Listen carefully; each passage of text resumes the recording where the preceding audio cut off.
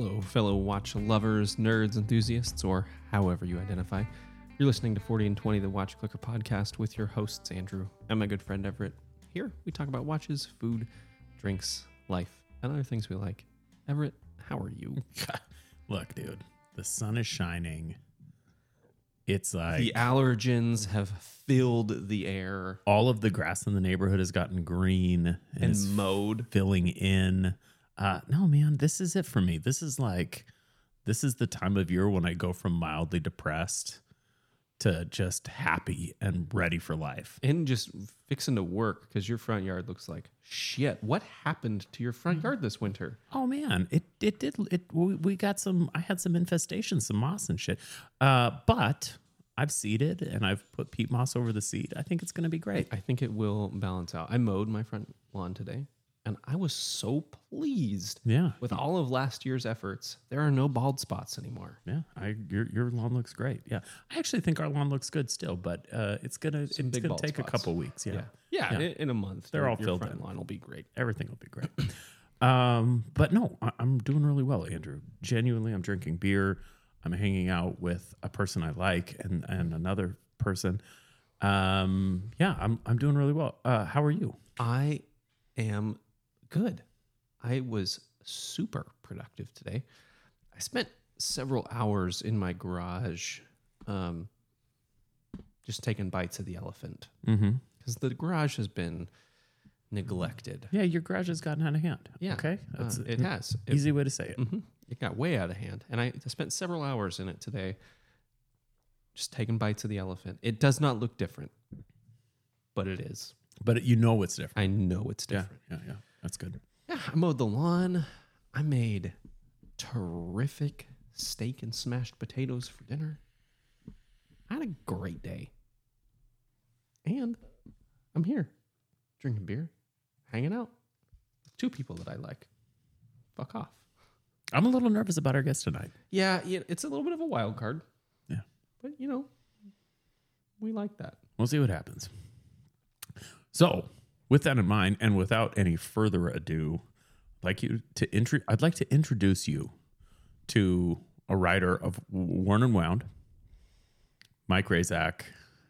Welcome to the 40 and 20 podcast. How are you? I got so much shit about that, Mike. I got not shit, but continue to get people who say intentionally that I write for Worn and Wound and not a blog to watch, which is the actual site I write for. I thought you wrote for Hodinky. But I actually run all the watch sites. Most people don't know. I'm like a shadow puppeteer. He is the shadow government that we're all concerned about. It's Mike. Yep. Deep of state watches, though. Right here. Yeah, I said it on the following show when I made our correction. It was just one of those things, right? I just said the thing. I know who you work for, and I know the difference between the two companies. It was just, one of those things you say, and you never think about it again. Beers deep, you're like, who cares? That's right. That's right. I didn't think about it until you sent me a message. You were like, Everett, I keep getting congratulations today for my new position at Worn and Wound, and I was like, oh boy. And to be fair, I don't know that you've been with us since you joined the team at a blog to watch. It's been ages. So why don't you now officially accept your role with a blog to watch? Tell us what you're doing there and kind of what you've been up to. I don't know the last time we had Mike. Give us an update. So I had 2 kids. A terrific goatee. Great goatee, much to the chagrin of my wife. That's how good it is.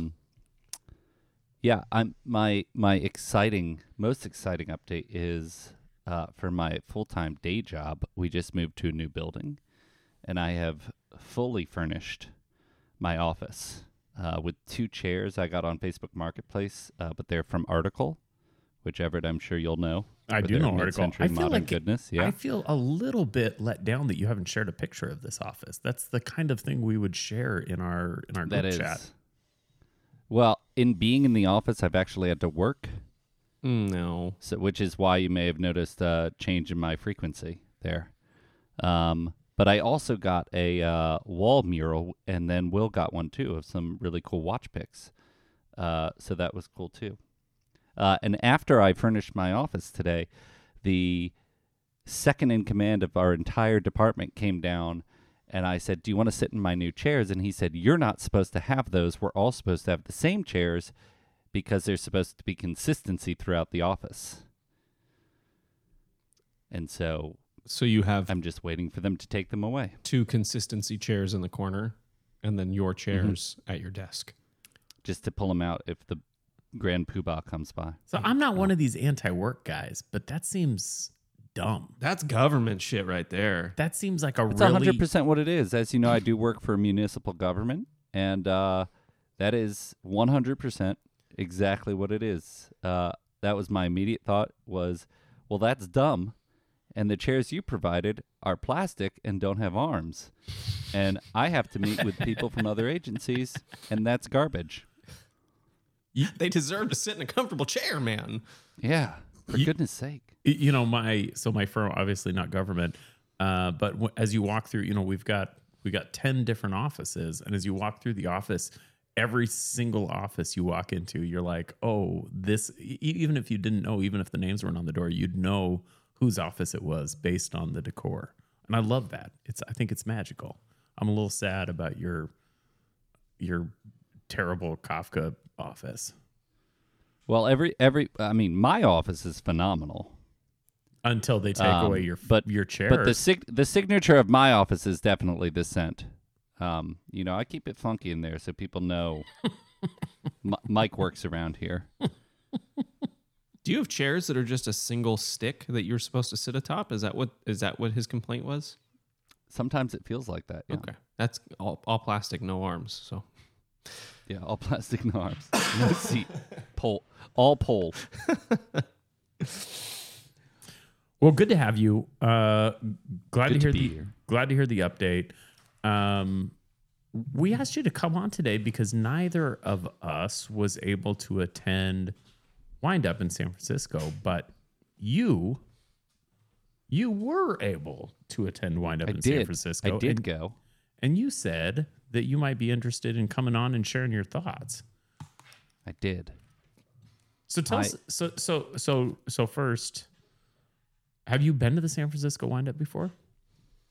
I hadn't. I've been to both of the others. I've been to New York many, many times. I mean, I think every year it's been held since 2017. And the Chicago I went to last year. So first time in California, period, Mike? No. But certainly the first meaningful trip, that is where I wasn't passing through to go somewhere else, or I went to a wedding there, but through San Francisco and north. It's a beautiful wedding, but I wouldn't say I experienced any significant part of the state except for its northern beauty. Like Napa or something? Yeah, that area. Oh, and I guess I did. I visited an ex-girlfriend there once, but again, that was at the Culinary Institute out there. Was she an ex-girlfriend at the time you visited? She was not. So Okay. I visited a girlfriend who's now an ex-girlfriend. Right. Yeah, fair enough. An important point. That is an important question. I'm like, that's an interesting. I'm intrigued. Let's hear that story. What'd you think of San Francisco? Man, I'm sore. Yeah, a lot of walking. A lot of hills. A lot of hills. The walking, not the problem. The hills. It seems like there are multiple points in that city where you can turn in 360 degrees, and every single degree is an upward hill. That's how it feels. Yeah.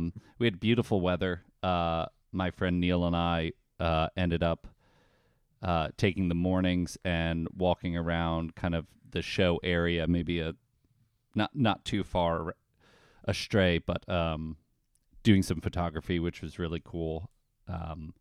And so, but Yeah, it's a not getting good as far as photography Golden city. Gate, etc. It's a good photography city. It is, yeah. Did you go to Alcatraz and reenact any scenes from The Rock? I did not. We reenacted those at the Embarcadero, and a lot of people obviously hollering at us, "This isn't where that happened. Stop it! You're not Nick Cage." But you could be. That That's not what Sean Connery sounds like.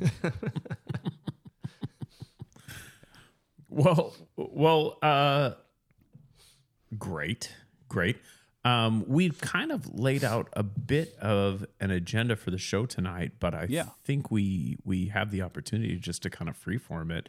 So as a longtime attendee of Worn and Wound, or Wind Up, excuse me, and someone who's been to the recently, I think, expanded is a fair word, New York Wind Up, what were your initial thoughts about the show, the overall vibe? What would someone expect if they were going to go to San Francisco next year?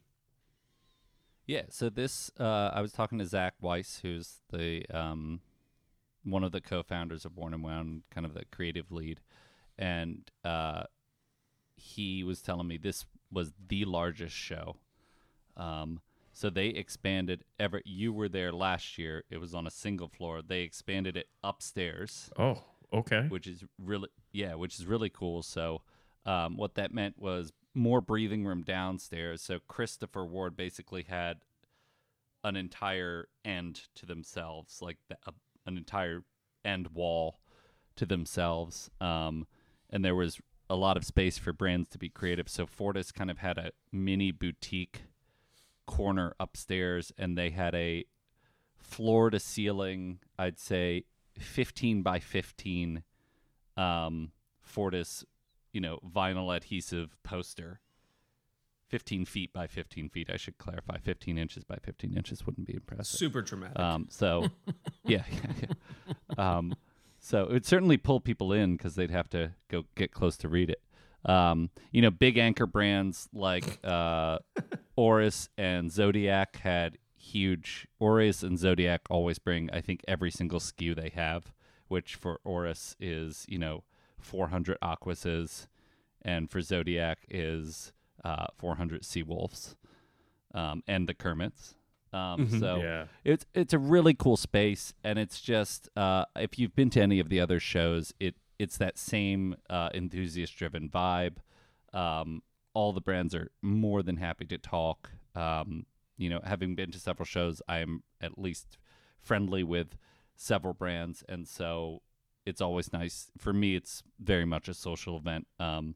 There was, so much so that I neglected to look at watches from some brands, and then heard about them afterwards and had to kick myself about that. So really social vibe, and the layout really works. Big open bar, panel and discussions in a lounging area, which is what they had in Chicago, which was central, and I know they're trying to improve that in New York for next year. So. Yeah. New York last year, I thought it was a little bit too removed from the event, right? You had to go to a different place, and it was kind of hard to get there in order to see the panels. With the space difference, one of the issues that I had with New York this last year was it was like shoulder to shoulder, like going to your local county event center for any number of shows. There was not, you could move from one brand to the next without really seeing that you had changed brands. Suddenly you're just at a new table. You're at almost a conveyor belt. And is this, were there more brands in this bigger space, or were brands just able to like kind of put their elbows out and have a little bit of space to be independent of one another? Yeah, it was a little bit of both. I mean, it was the most brands they've ever had. And I think they're getting really to the point where it's not so much that they can just say, yeah, you can come, yeah, you can come. They're really going to have to be really, really choosy and turn down brands that say, I have the money. Well, right? I can tell you that as a brand owner, it's not, as a new brand owner, it's not really practical to get into Wind Up right now. Like you just can't do it. It's expensive. Not only is it expensive, but they just simply they're vetting hard.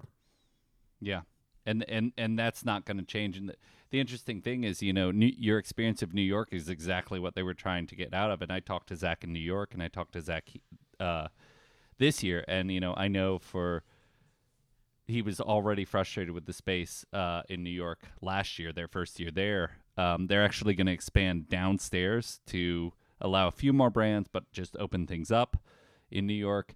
But it was as was Chicago. San Francisco allowed for just a little bit more breathing room. In addition, geographically, Chicago and San Francisco are a little bit more.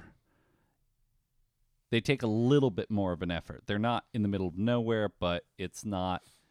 The New York show is just in the middle of the city, right? It's pretty easy to get to. But I think that makes it harder to get to because you're 45 minutes from either airport. In New York or in most people Chicago, don't come from the airport, Andrew.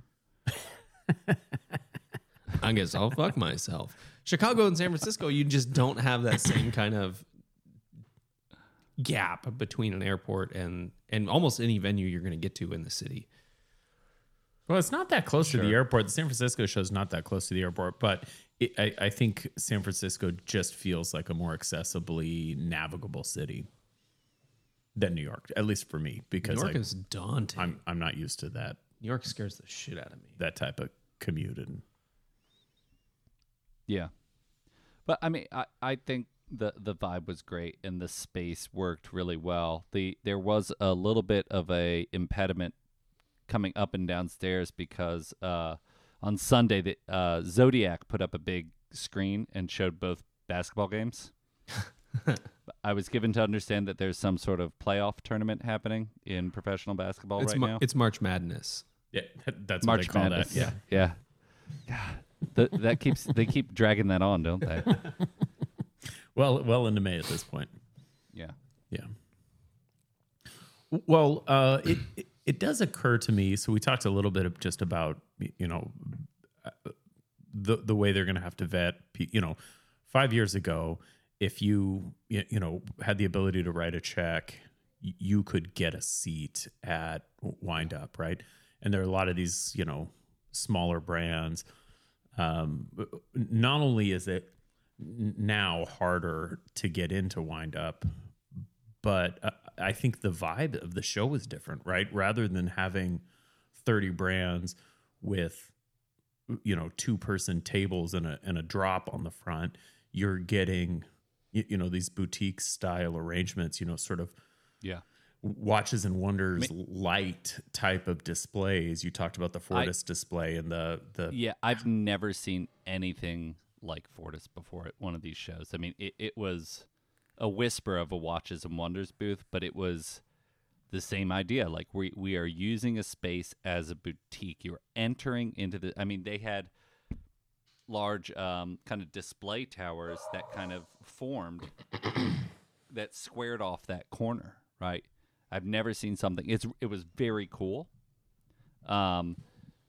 Chris Ward had a similar vibe, but kind of all against one wall.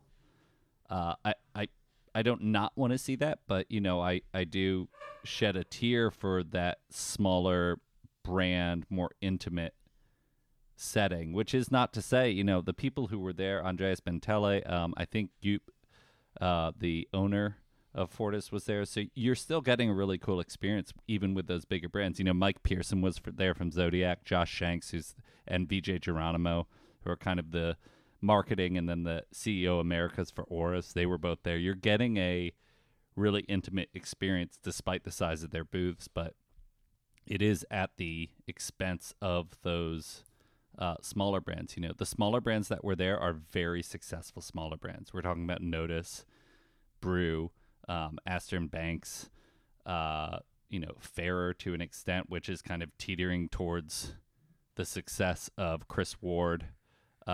So the small brands that were there were brands that had proven themselves, and with very few exceptions, a couple of brands that were betting on themselves. Is that problematic for kind of the identity of Windup to transition from being this kind of hotbed of up-and-comers, this place where you get to show up and be like, hey, I'm here and I'm ready to party, tending toward Watches and Wonders light? I see that as problematic. or at least a bummer. You know, yeah, I would say a bummer, right? I think that it is, problematic would be, they have big brands, right? They have G-Shock, they have Oris, they have Zodiac. Downstairs, they've got a literal quadrant of Citizen Watch Group brands, right? Citizen, Bulova, Accutron, Alpina. Outside of and Fortis is a larger brand, but Citizen Watch Group, I think, is the largest producer of wristwatches in the world, right? Across all its brands. And so, I think with Oris and Zodiac, you still have, those are kind of, they're kind of a mixed market between mass market and enthusiast-driven pieces. And I think more and more it's enthusiast-driven pieces. Fortis has always been kind of an in-the-know brand. I think we're not at the point where it's a problem, but it is kind of a bummer, right? It's a bummer because I think Worn & Wound was founded and the Windup Watch Fair started as a place where you could see all these kind of up-and-coming small brands. Oh, it's where they made their announcement. I mean, if without Windup, without that kind of environment, I don't think we have Brew. I don't think we have Notice. Right. I don't think we have brands of that ilk. I could go on forever on brands like that. The Sea Ranger was the Cinderella of Windup, whatever. Yeah. 2018 or whatever. And that was, Andrew had been making watches for years at that point, and that was sort of his coming out party, right? And so with that said, Andrew, I not to pick on you, I think I agree with Mike. It's a bit of a bummer, I think, for those of us that long for that, but I think that there's I think evolution is natural for a company like Warner Run, and I'm so happy for those guys. These are fellows that I've known for years, and that company is just really turning into an amazing big company. But I do think that it creates room for shows like District Time to come out and say, hey, we're doing that still, right? It's not gone. It's here, right? Check us out. And District Time, obviously Washington D.C., that's not super accessible for everybody, but maybe Notice is doing their oh boy, what do they call it? That LA event. What did they call that? Intersect. Yes. So, but there's this room now for folks to sort of come out. You've got Microlux, which is Chicago, I want to say Austin and LA now. Yeah. You've got Intersect, you've got District Time, and I am offended as at least DC adjacent resident. Everybody knows that Washington DC is the Geneva of America, watch capital of the country. That's what I always say. Yeah. It is known, but it is that they are filling a gap. And I've been to, much like Windup, I go to, and it's much more convenient, but I go to District Time every year. I'm very good friends with Lauren, who runs it. I've helped him out with the show. That's a vibrant, it's a much, much smaller show, but it's a vibrant show. And those brands are just as excited to be there. And you have some of the same brands, right? You've got Notice and Laurier and Formex are there. And then occasionally some other brands that show up that cross over. But it's then the brands that are smaller than those brands, and none bigger. Right. So it is but they're covering those bases that Windup has left unoccupied. One of the things we talked about after New York was what we perceived at the time to be probably the beginning of a trend, but brands like the James brand were featured at Windup New York, and it seemed like Windup is going to expand, and they're gonna have more of an EDC presence. And I understand that came true here at San Francisco. Tell us a little bit about that. Yeah, so if you came in, so San Francisco is kind of, it's this building with a double door side entrance, and you walk in, and the double door side entrance is right in the middle of the side of the building. So you can either turn right or left. So left is kind of where all the watch brands are, and then the staircase upstairs, right? And then to the right, what you had was what they called EDC Alley. So you had Standard H, Esterbrook, Triple Aught Design, Giant Mouse Knives, and then Grant Stone, the shoemakers, which I just look at and then sob that I'm never going to buy a pair. So that's knife design, clothing, and this New York-based pen company that makes really cool pens. I know somebody who bought one of the pens, and he also bought a knife. I know my buddy Neil that I mentioned earlier bought a like a kind of almost a soft canvas work shirt from Standard H, and I chatted with the Standard H guys. So they're great. Putting in and reserving some space for this EDC community that has been, obviously for a long time exploding, but on watch sites and especially Worn and Wound, they have, I think, like their toolkit sub-series. EDC is really big, I think, for the people that work for Worn and Wound and just for the Worn and Wound community. So they're kind of tipping their hat to that and inviting these various brands. And, I think it's cool. And I think it adds diversity. When I posted up on Instagram, any questions, somebody said, show me the stuff that wasn't watches, right? Because I think if you're not in that community, it's harder to keep up with. Right. Well, and I think that also happened to be where the open bar and the lounge was. So it was a triple nice area. So no wonder people are buying knives. Like, fuck, I'm hammered and I want that knife. I think it's really, everybody who's been in this community for longer than a minute knows that nearly everybody in the community has some sort of EDC tilt, right? And it's different for different folks, but everybody, one of our segments on the show, Other Things, is all very often an EDC item, right? I picked up this pocket knife, or I picked up this pouch, or whatever. So it's a really organic. I think it's a really organic crossover. Well, it's more than adjacent, right? A watch is EDC stuff. Yeah, that's a thing you put on every day. It's intentional. It's curated. Right. It's more than adjacent. And you had good thoughts about the brands that they had and the owners, and felt good. Watches or EDC? I mean, EDC, everybody.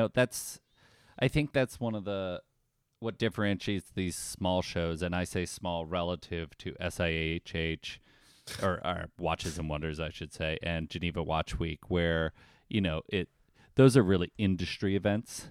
These are enthusiast events, right? Same for District Time, Microlux, Intersect, right? These are events where individuals, watch enthusiasts, can talk directly in almost every single case to the person who owns the brand, right? Chris Ward brought damn near their entire staff. I mean, there was, I think they had 7 or 8 people there. Wow. Mike France included, Will Brackfield, who's one of their lead designers, Jorg, who's their head technical officer, chief technical officer, whatever. He's their Jorg. He's their Jorg for sure. Yeah. The guy, my favorite name of the show, Declan Strange, who is the head of their showroom in England. And he's terrific. He's a terrific fellow. He is great. Olivia, who is one of their salespeople, who's just absolutely one of the nicest people I've ever met.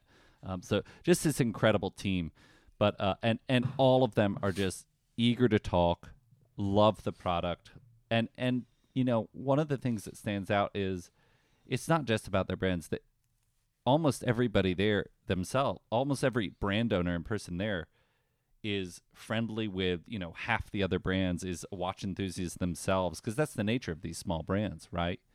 They love the other brands. They love the event. So, I think I didn't have a negative experience amongst any encounter I had, peers or brand owners, and that's been consistent every single show I've been to. Was Fears there? Nicholas Bowman Scargill was present. He was co-located with Collective, because Collective is actually is the only U.S. AD. Oh, no, that's not true. I think Toppers is, but Collective is an AD for them. And they actually have several ADs in the U.S. I misspoke, but Collective was there with some of their collabs, but among them, the Fears line, really, and their collabs. And so he was at their booth, kind of, and he told me, I am not here selling per se. I am here as a guest of Collective to kind of add a little bit, right? So he did not bring anything. He just showed up. Were you wearing foppish dandy self? Your Fears watch when you walked up to him and said, "Nicholas, hello"? I was not. I did not bring my Fears watch. I certainly should have. That was a real missed but opportunity. We did talk about it, and he said surprisingly that he was surprised the Fears archival, though certainly not their newest piece, really in design or release date, was the most popular watch amongst the Fears they had on display. Because which is rightly so, because it's their very best watch and the best watch at the show, as I own it. It is phenomenal. It caused some consternation for me. I mean, I was right next to you. I saw you shaking. You watched it happen. Yeah. Saw my Yeah. pants get a Took a little picture. wet. Well, what were some? Walk us through some of your highlights of the show, because we talked about the vibe, we talked about the city, we talked about the EDC, but there was a bunch of cool shit that kind of was announced in the Windup week.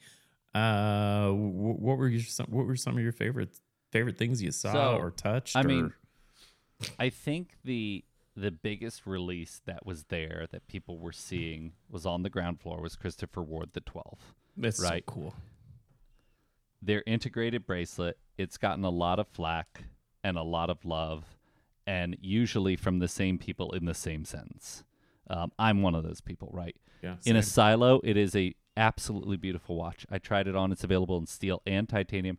The dials are incredible. Maybe the only problem is the dials are so textured that the indices don't stand out as much as they would on a flatter dial, right? But I mean, who cares? Because that dial is wow, and it's purple, and it's a good purple, which is so rare. Really beautiful watch. Talking to them, I said, I said to Jorg and Will, because I'm a bit of a dick and willing to say these things, I said, guys, this is a beautiful watch. I love how it wears. I love how it looks, on and on. It doesn't look like a Chris Ward. Can you tell me a little bit about that? And they said, this is a design we like. And sometimes it's just that simple.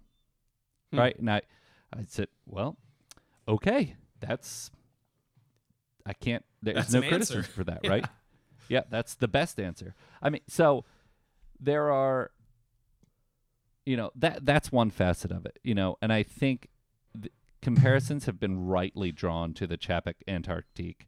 Yeah. And I do believe that, it's not open, overtly public information, but it is stuff you can find out.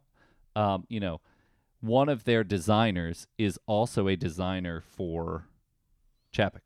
Right. And was involved with the Antarctique. And so there's some obvious crossover there. Yeah. There's some obvious crossover, but design the price idea. And it's a silhouette crossover, right? There are a lot of nuanced differences, and I also think you have to understand in steel, this is a sub $1,000 watch, which I didn't realize when I got to the show.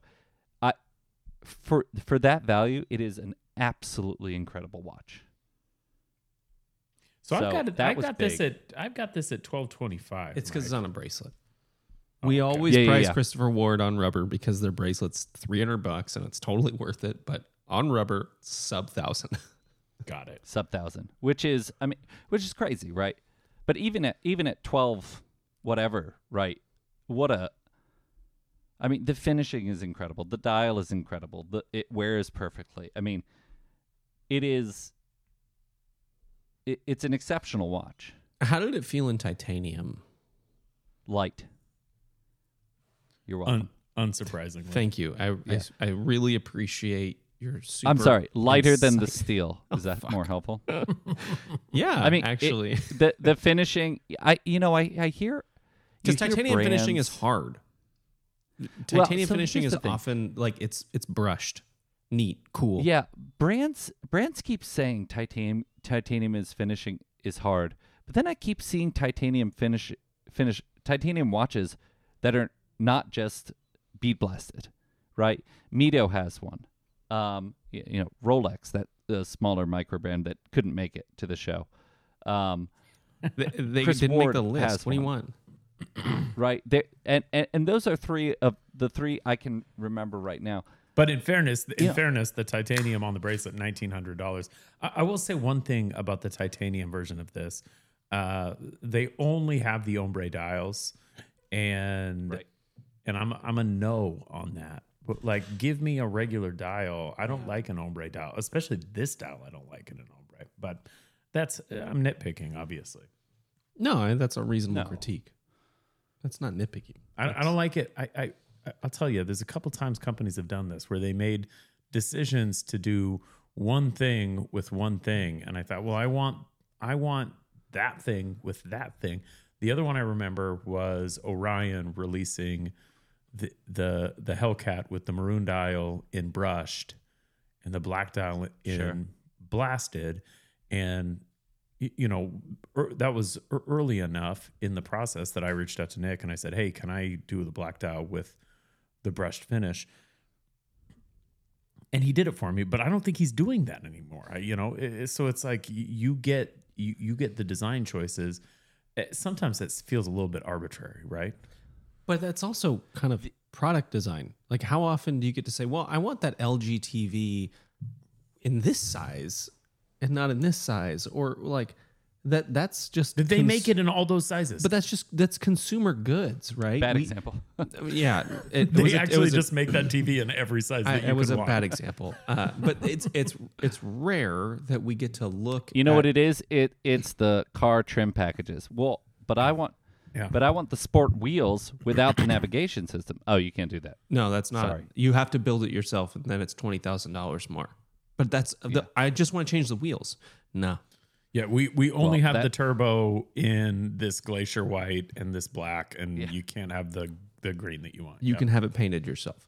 Yeah, that's the thing. That's consumer goods. We get design choices and we get pigeonholed. I will say that the decisions. ombre that you see on these renders and stuff, it is not quite that dramatic. It is, it's more of a bright purple fading to dark purple with a black chapter ring. It's very nice. Because the renders look hard black to purple. Yeah.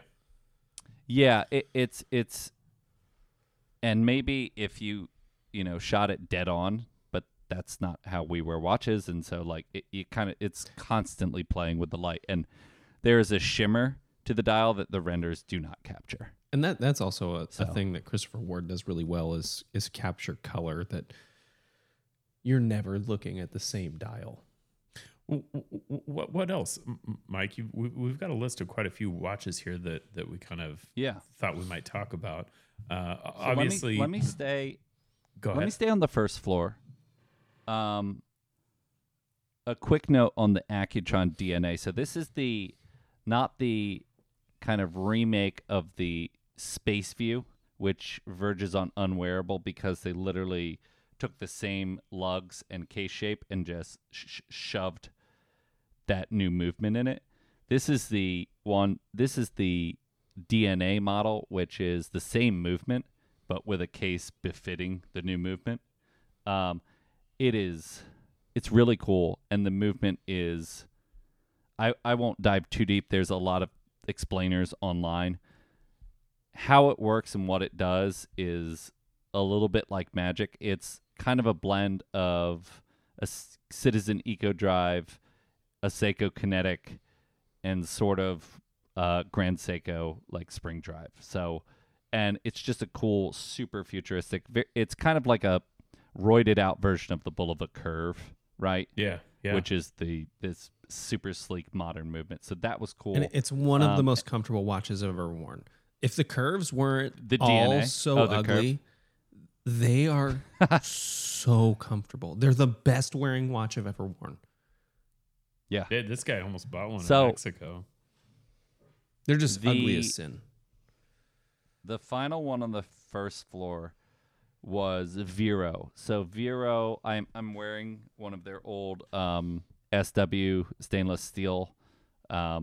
That were one of the ones back when they were manufacturing everything in the U.S. Aside from the movement, extremely comfortable. So Vero last year put out the Workhorse Chrono, which is this chunky, outdoorsy, colorful watch that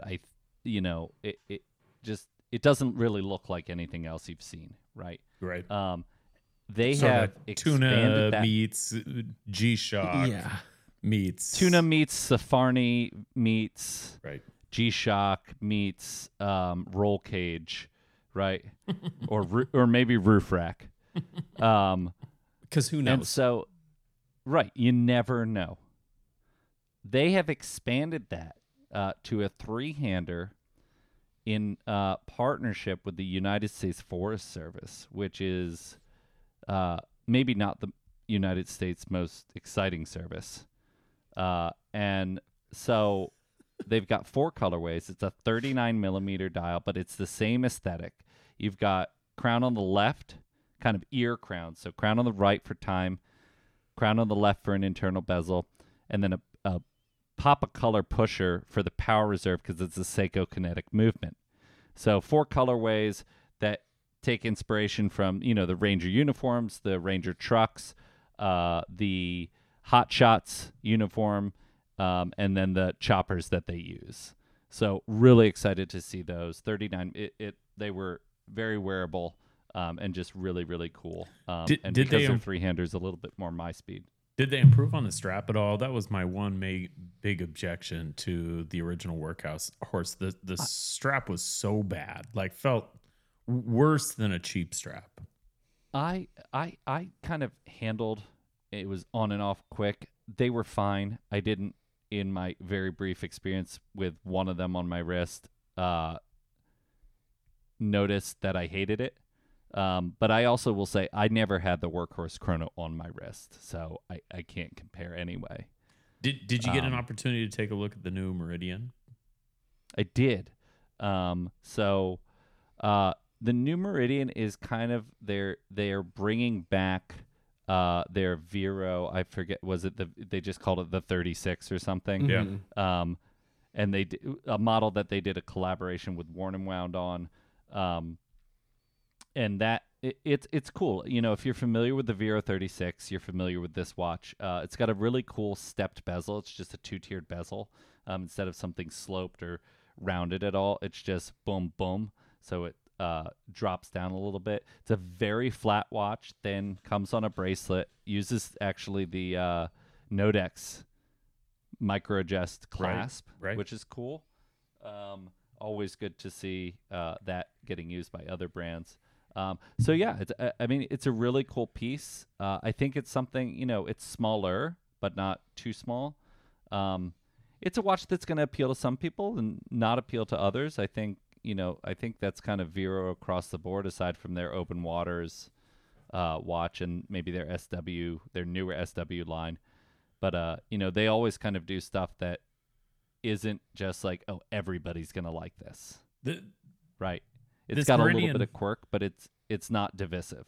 This Meridian feels like a bit of a return to Vero's roots with the dial colors and the case 100%. structure. I walked up to Chris and I said, "Oh, this is you're bringing back the old 36 models." He was like, "Yeah, we are." What next? So moving upstairs, and these stairs, by the way, were in a corner, and for the size of the show, were not matched. You would expect like a double wide, massive stairwell, like a high school stairwell. This was fire escape. It was, yeah. This was slightly wider than a fire escape, and it was identified as an issue by almost everybody, all of the brands, though I didn't hear anything from anybody It's else. like the overly you know, steep stairwell up to the attic at grandma's house. Yeah, exactly. So quickly, the Oris Kermit is. They had 2 of them there. I didn't try it on because I've tried that model on before. It's like a toxic sludge green, right? This bright, and the whole Oris booth was draped in that green. They were leaning into the Kermit. And they're only making what, like 1,000 of them? Yeah. I don't think it's going to be terribly hard to get those. You know, Oris isn't a brand that I'm aware of where people are like super eager to grab Ellie's just for a flip, right? And this is a highly niche watch. With probably not not insignificant licensing fee. Yeah, probably not. I mean, listen, they're going to sell out. And I say it's highly niche, but the reality is that Kermit, it's just a green watch, and one day of the month, our old friend Kermit shows up, right? Hello. Hi, guys. Kermit the Frog here on the 31st. And so, you know, I think people who just like the color might just buy that watch, right? And go, okay, well, you know, a weird Muppet shows up every once in a while, as they're wont to do, right? So that was that. Let me see. Here we go. I'd like to talk a little bit, if you don't mind, about the Notice Unity, because I think the next one. Yeah. I think that's a really fun watch. I've seen this watch I think I saw it the first time about 9 months ago on Cullen's wrist. I think this watch is terrific. It's different than anything else I've ever seen, but also very familiar and inoffensive. You know, it's not.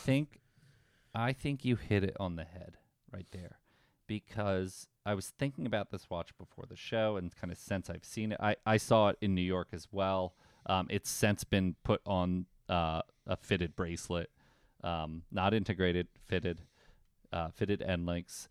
So it's got a really smooth. I like it much more on the bracelet than I did on the strap that they had it on in New York. But I think you hit it on the head, because this watch continues what I think Notice is known best for, which is doing things that you haven't seen before that are simultaneously quite familiar. I think we saw that with the duality, perhaps first and foremost. I think to an extent with the second generation Avalon. I think it's definitely with the Sector, right? Not the case, the dials on the Sector Pilot, the Sector Field, right? This is Notice doing what Notice does best, which is different but familiar, right? And in that vein, this is a watch that is not for everybody. I'll be upfront. This is not a watch that really interests me as a buyer. I'm not wild about the matching ceramic bezel, but that said, that is sort of the defining characteristic of the watch. That's the defining characteristic, plus the sandwich dial, which Notice loves, textured dial, which Notice loves, and it's that sandwich loom, which they kind of did for the first. They were one of the like on the cutting edge of with the that duality they introduced kind of with the duality, right? And so it is exactly the kind of smaller, dressy watch insofar as it is that I would expect from them, right? Very creative, very approachable, not entirely for everybody, but done really well. It comes on the bracelet with their refined Nodex clasp, right? Their first generation after the stumbling block was it was just a matter, and I talked to Wes and Cullen about this. It was just a matter of continuing to work with the manufacturer to dial in tolerances and understand. And this is something I've talked to them before about, just pushing and pushing and pushing manufacturers until they get it right. Right. And you one know, of the that's first they do a conversa- really yeah. good job with that. They do an exceptional job. I've witnessed their ability to do that. You know, working through them with projects they were working on or whatever, and so they do a really good job with that. And you can tell the products. You know, Andrew talks a lot about iterative releases, and in some ways, you know, their entire sector line is an iterative sequence. But you can tell the small differences that they make from watch to watch, release to release. They're always pushing the Batch to batch. If you buy a watch in January, it's not as good as the watch you buy in July, which is a little problematic, but also really awesome. I do have a question for you about the Unity. How do you feel about the date window and wheel? Because you are a notorious date window hater. Every time I see a date window, I wonder how you feel about it. I'll tell you, when I saw it, it is not something that stood out to me. You know, That's a good sign. it's got the sandwich layer with the loom frame, which I think is super cool. Yeah, that's I've not seen that before. You know, I think it's symmetrical. So for me, date windows, the worst offenders of date windows are date windows that are forced in and or afterthoughts. 2:15 Right. date This window. is- How do you feel? What's that? A 2:15 date window. Yeah, Aneurysm. and this is my not feeling. this is neither of those, right? No. It's not forced and This it's not is- an afterthought. I mean, it is color match date wheel. The date window is thoughtful. It's trapezoidal. It's Which goes in line with the you know you it's- could almost mistake it- it for a marker at a quick glance. it matches the flow of the watch. I think too with the textured, more so the texture, which is this radiant grooving, if you will. There, it almost wood-like texture, right? It matches those lines. If you had a square window there, you would have angles. They would be cutting against each other. But here, it kind of flows with those lines. It's thoughtful. It's a well-done date window. I Does don't not love bother the. me I'm at all. going to say I don't. The only thing I don't love about this watch is that texture dial. That's the only thing that I'm not wild about. They haven't Yeah, I think changed that's this fair. since the prototype, and that was my only thought about this watch. I don't love that dial. It's got there's that company Stella that makes terrific watches, and the owners are super nice, but their dials are Marcella, yeah. their dials are all like heavily textured, and I'm like, not even for a moment. There's also that company Grand Seiko that would describe this as Arctic birch bark. When I saw these in New York, I was totally smitten. I'm kind of in the same boat you are. I'm not a buyer for this watch. This watch isn't for me, but I'm absolutely in love with it. Yeah. And I'm gonna buy. I'm a buyer. I'm buying in pink. There you go. I can see that. Also upstairs was the Bank Sea Ranger Mark II. I think he's calling it M2 or Mark II.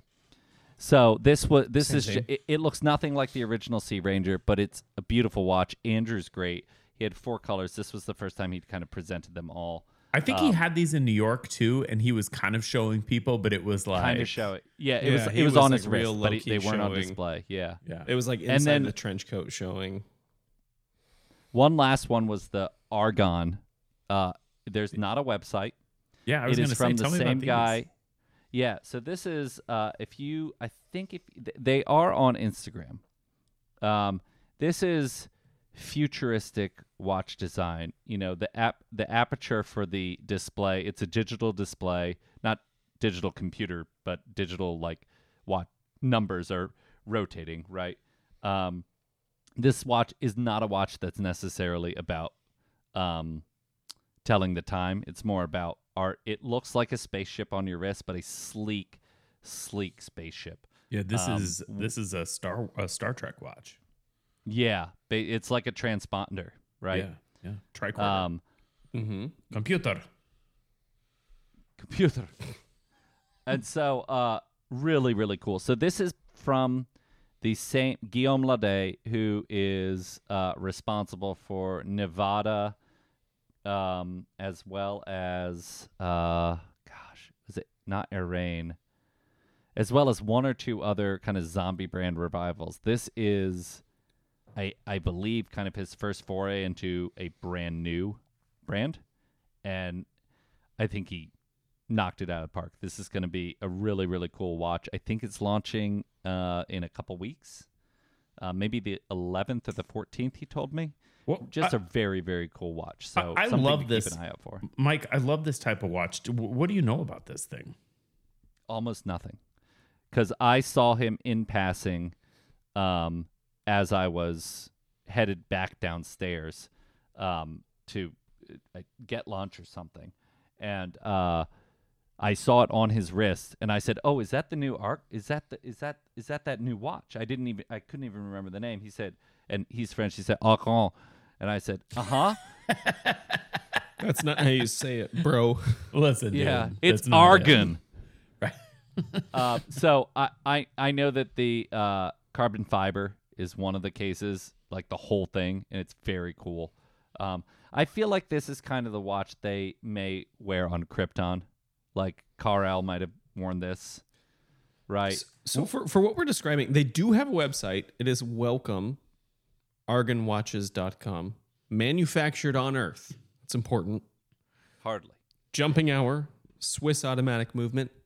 Another important fact, Sapphire cockpit, assembled in France, starting at 1,499 euros. So this is actually super affordable for for what that is. Yeah, the zone that this is kind of landing at, in like that kind of Richard Mille, like postmodernist, right? MBNF, like, perhaps. but like super postmodern, not a watch, but definitely a watch design, high fashion kind of zone. You know, there's another company that came out. I believe they're a Chinese company, Autowalk. I'm probably saying that wrong. Yep. But they make the Ettore, and they released the Wandering Hour. Yeah. the Cobra. Yeah. You know, so that's it. I think people are, I think there are brands that are jumping into that space. You know, I've thought about buying that Ettore in the past because it's such a terrific watch. And so, yeah, and those are about the same price. I think maybe a little bit less.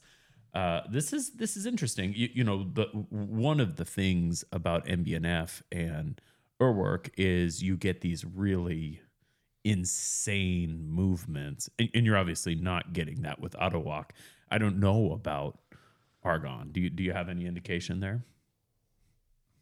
As far as the movement, Yeah, you know, with you know, one of the things MBNF and Urwerk both do is they have these like one-off, crazy, complicated movements versus the Autowalk, which I think it uses just an ETA movement, right? Like they're using a where they've basically linked discs to the right, you know, cannon pinion, and that's driving the discs. I mean, you know, and I think this is a brand that, like Autowalk, like Chris Ward with the Bel Canto, is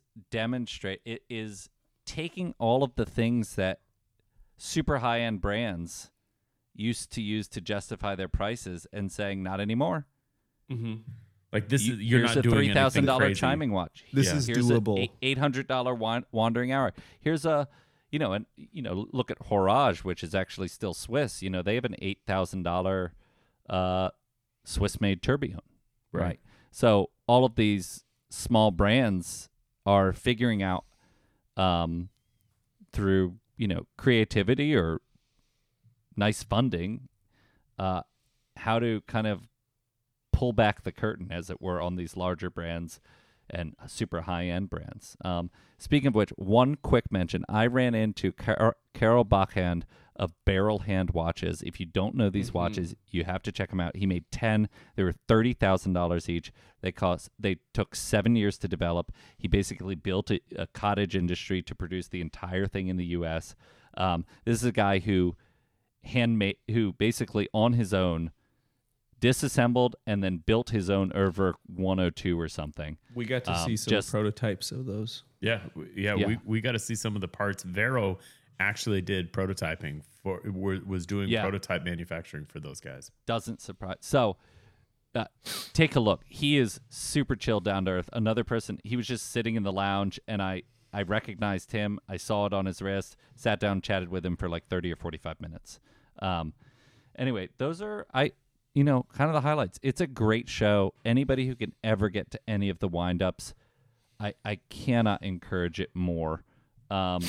Whispers of expansion, possibly to London. That will help all of your European listeners, I suppose.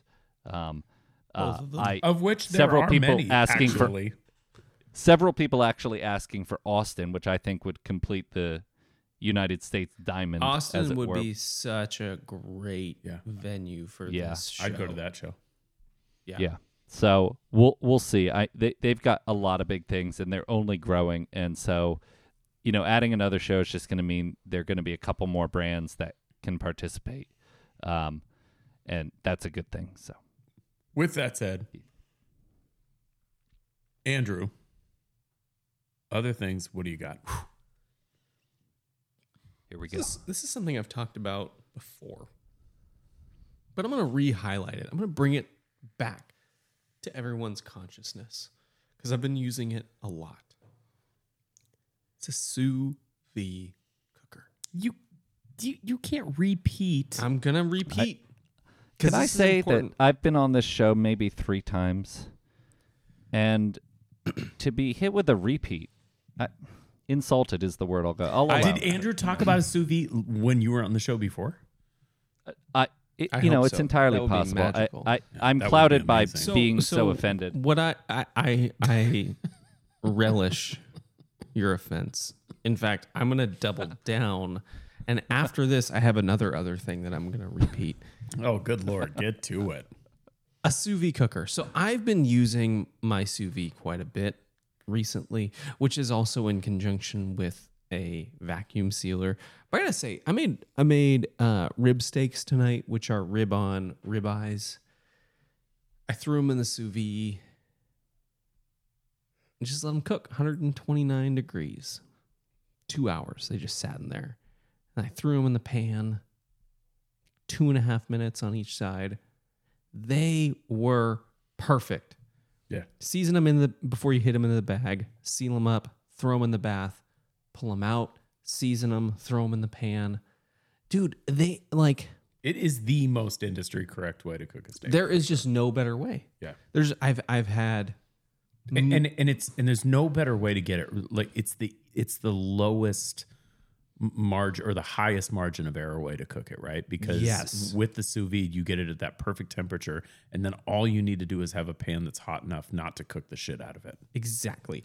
I had tri-tip about 2 or 3 weeks ago out of a sous vide, and that's what he did. He had the whole tri-tip in a vac seal bag in the sous vide for a few hours, like let everything get tender, broken down.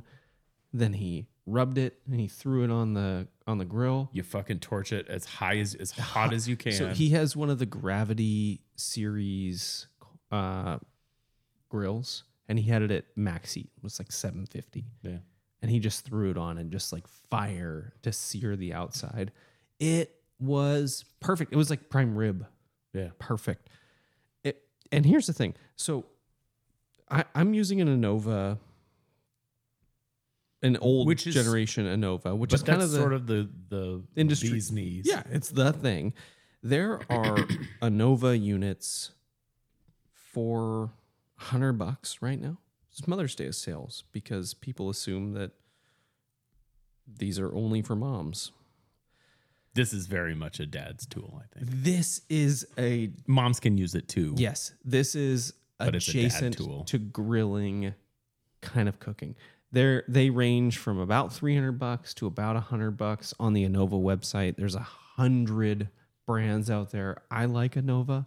It's got a Bluetooth capability. As long as it's connected to my Wi-Fi at my house, I can go through the app and affect my unit wherever I am. From wherever Wherever I from am. work. So I have to adjust cooking temperature halfway through. It's totally fine.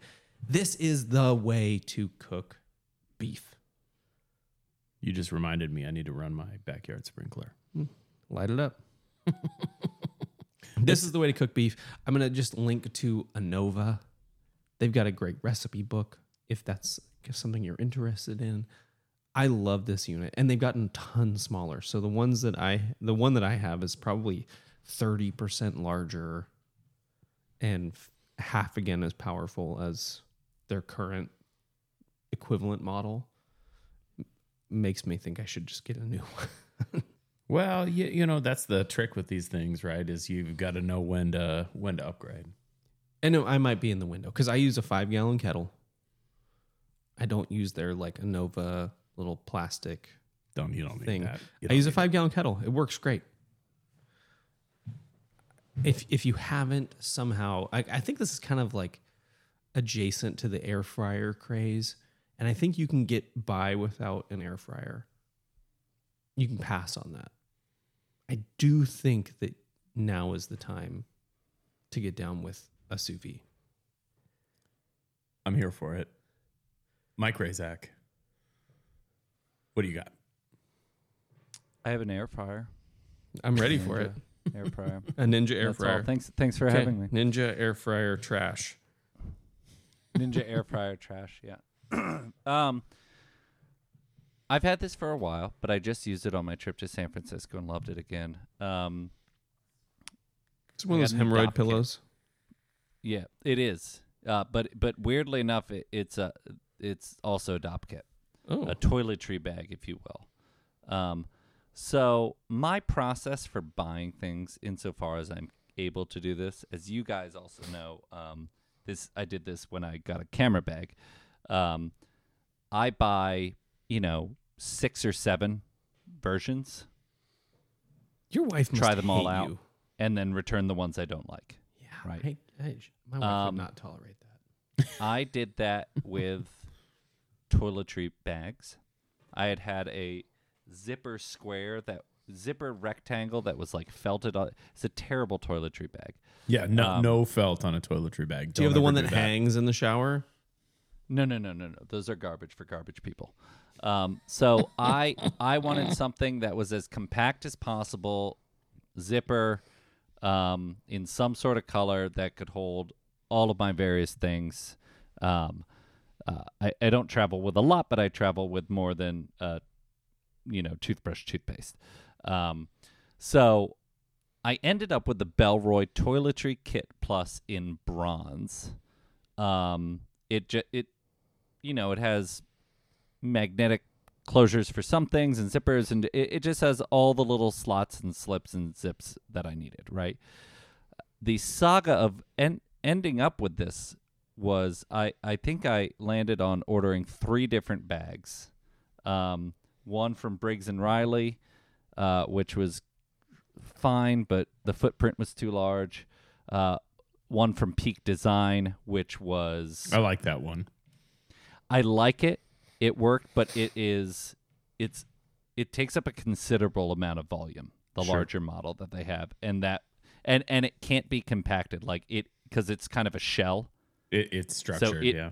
It is that size. So the Bellroy, if I don't fill it to the gills, I can push it down a little bit. So it fits in my bag perfectly, kind of no matter what the situation. But, I had to return the Peak and the Briggs & Riley. And so at the time I had a Ball watch in for review, and I had those packages next to each other ready to go, and I took the labels out. And I sure did put them on the wrong boxes. And so I get a text 3 days later from the PR rep for Ball. 2 phone calls, which I ignored because I was like, I don't know who this is. And then a text saying, from an hey, international it's number. so-and-so. Yeah. So-and-so, the guy who I sent it to, it was going on to for further review, he's wondering, do you know why you might have sent him a DOP kit from Briggs & Riley? And so about a day and a half or 2 of panic ensued, where I was desperately trying to figure out, how do I intercept this watch this $3,500 watch. The guy was nice enough. He just sent the dop kit back to me. That was not the problem. So That was nice of him because I would have kept it was nice of him. Yeah, fair. It was like a $90 dop kit, which not the price I would have put on it, but that's Finders what it was. keepers. Yeah, that's fair. So it was the at that time it was in Shamrock, Texas, which, if you don't know, is well known for its water tower and the a service station that was used as the model of Luigi's in Cars. I've been to Shamrock, Texas, by the way. How is it? Is it great? It's tiny. That's what I'll say. It's a about place. It. It's a place. Yeah. The FedEx people and Briggs and Riley were both like, "Don't worry, this happens. We'll put a note in." It got bounced back. It came back. The PR rep had a very subtle veiled threat was, as long as this, I don't see a reason to involve Ariel, the founder of A Blog to Watch, as long as this gets back to the guy we need to get to. I was like, oh, okay then. I guess I'll make sure this happens. So all ended well, but two or three solid days of panic. And real diarrhea, I imagine. Yeah. And what? And real diarrhea. That nervous diarrhea. Yeah. Yeah, the shakes. That comes with the shakes, yeah. Yeah. So my other thing is the exceptional Bellroy Toiletry Kit Plus. Everett, will you share with me your... And the service of the FedEx folks in Shamrock, Texas, a town of which I've also been through. Didn't know it's that small. You wouldn't know. They did put me at ease. I'll tell you what. The Briggs and Riley and the FedEx people, very nice. Should have Mike, kept the Briggs and Riley. I will share with you my other thing, but first I want to ask you a Thank question about your dop kit. I Did you have all the answers. Did you by any chance review or check out or test the nut sack dop kit? Because I've been in the market and that is the one I've got my eyes on. It's a waxed canvas model.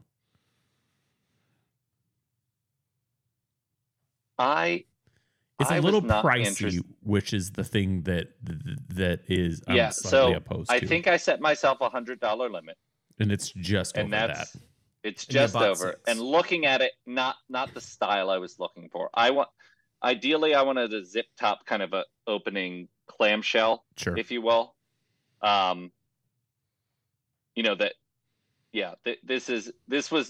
This is just not a style I would get. So I did not. And that is recently literally I bought a zipper and an opening. And recently, a pocket, right? I bought a briefcase, and you said when I bought it, you said, "Everett, I love that briefcase for you." And I love this bag for you.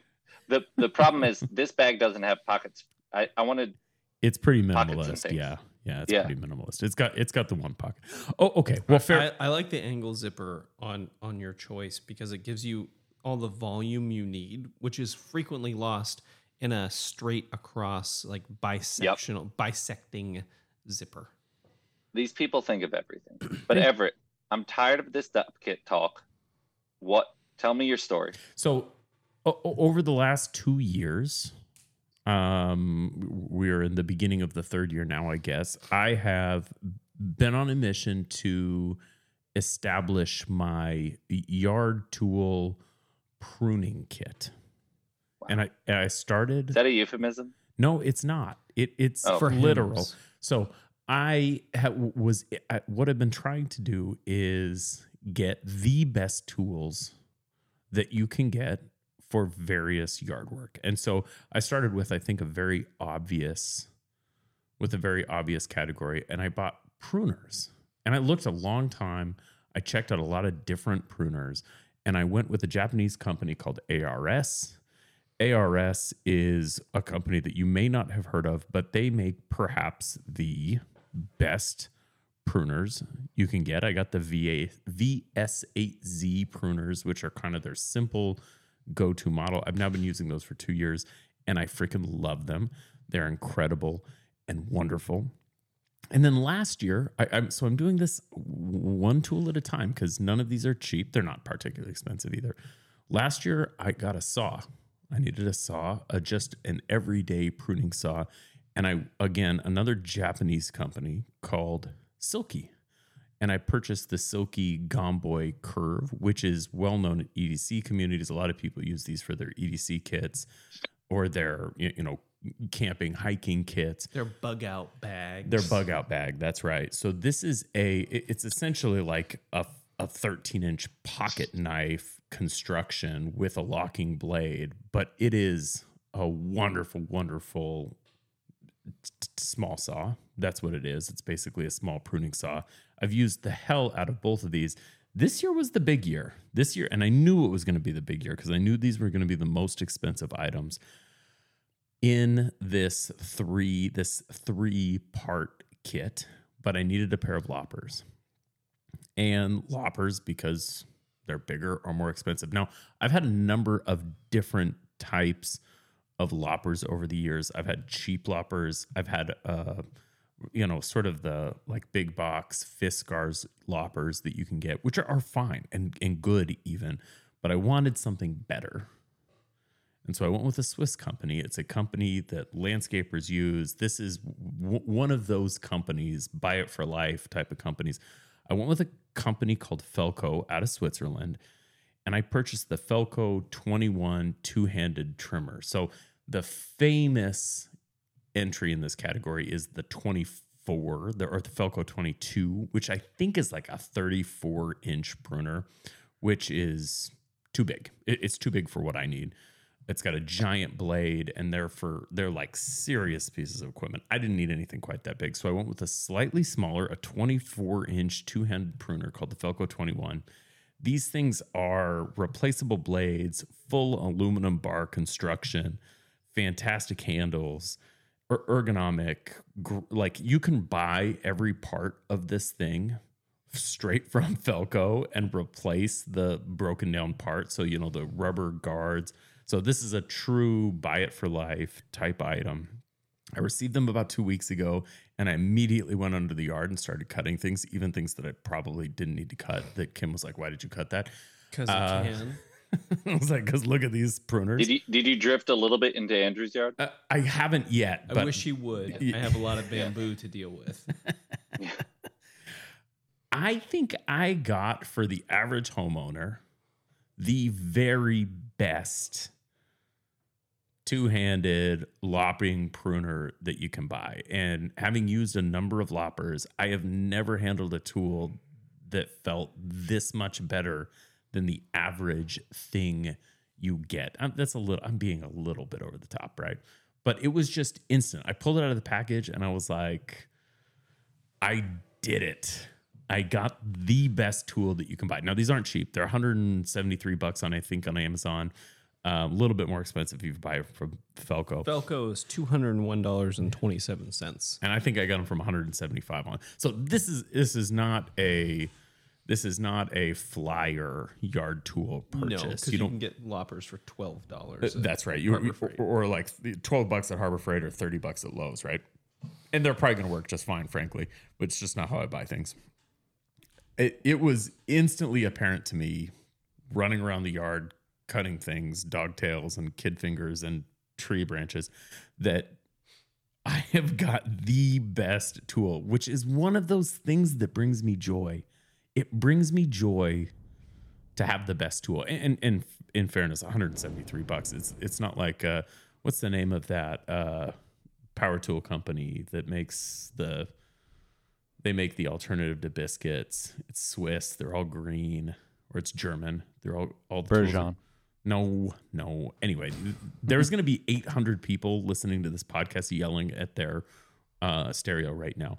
There's a German company that makes very, very high-end mechanical tools that you find on YouTube all the time.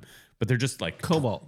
Twice as expensive as anything else you can get. This is the same, right? Felco makes the tools that you buy at Lowe's that look and better, operate functionally the same, but are just better. It's the same kind of deal, and I love it. This entire time, all I've been able to do is imagine you outfitted like all of the Ninja Turtles in one, with leather straps, with different implements, just locked in, ready to attack your lawn. What you're missing is that he only wears chainsaw chaps when he does yard work. That's It's true. weird because he doesn't like that. use or need a chainsaw, but that's what he wears only. Festool. That's the name of the company. Festool. They make very high-end routers and jointers and very high-end shit. Festool is extremely expensive. I'll be posting pictures of Everett and his chaps. Yeah. Gentlemen, that's all I Sounds got. good. That's all I got. The Felco F21. If you want the best loppers on earth, I found them. You should buy them. For residential use. That's right. Well, if you want the best on earth, get the 22s, and you'll be able to cut all of the things on your 30-acre farm down. I'm intrigued because I don't like the exertion of cutting even like 2-inch branches. Well, you live close enough. You can borrow them anytime you like. I will. We'll just trade. Mike Razak, thanks for joining Everett. us. Is there anything you want to? welcome. Is there anything you want to say before you go? You want to plug what you're doing? I mean, you can see, I'd say 95, 99% of my writing on a blog to watch. Are you going to be adding more reviews to a blog to watch?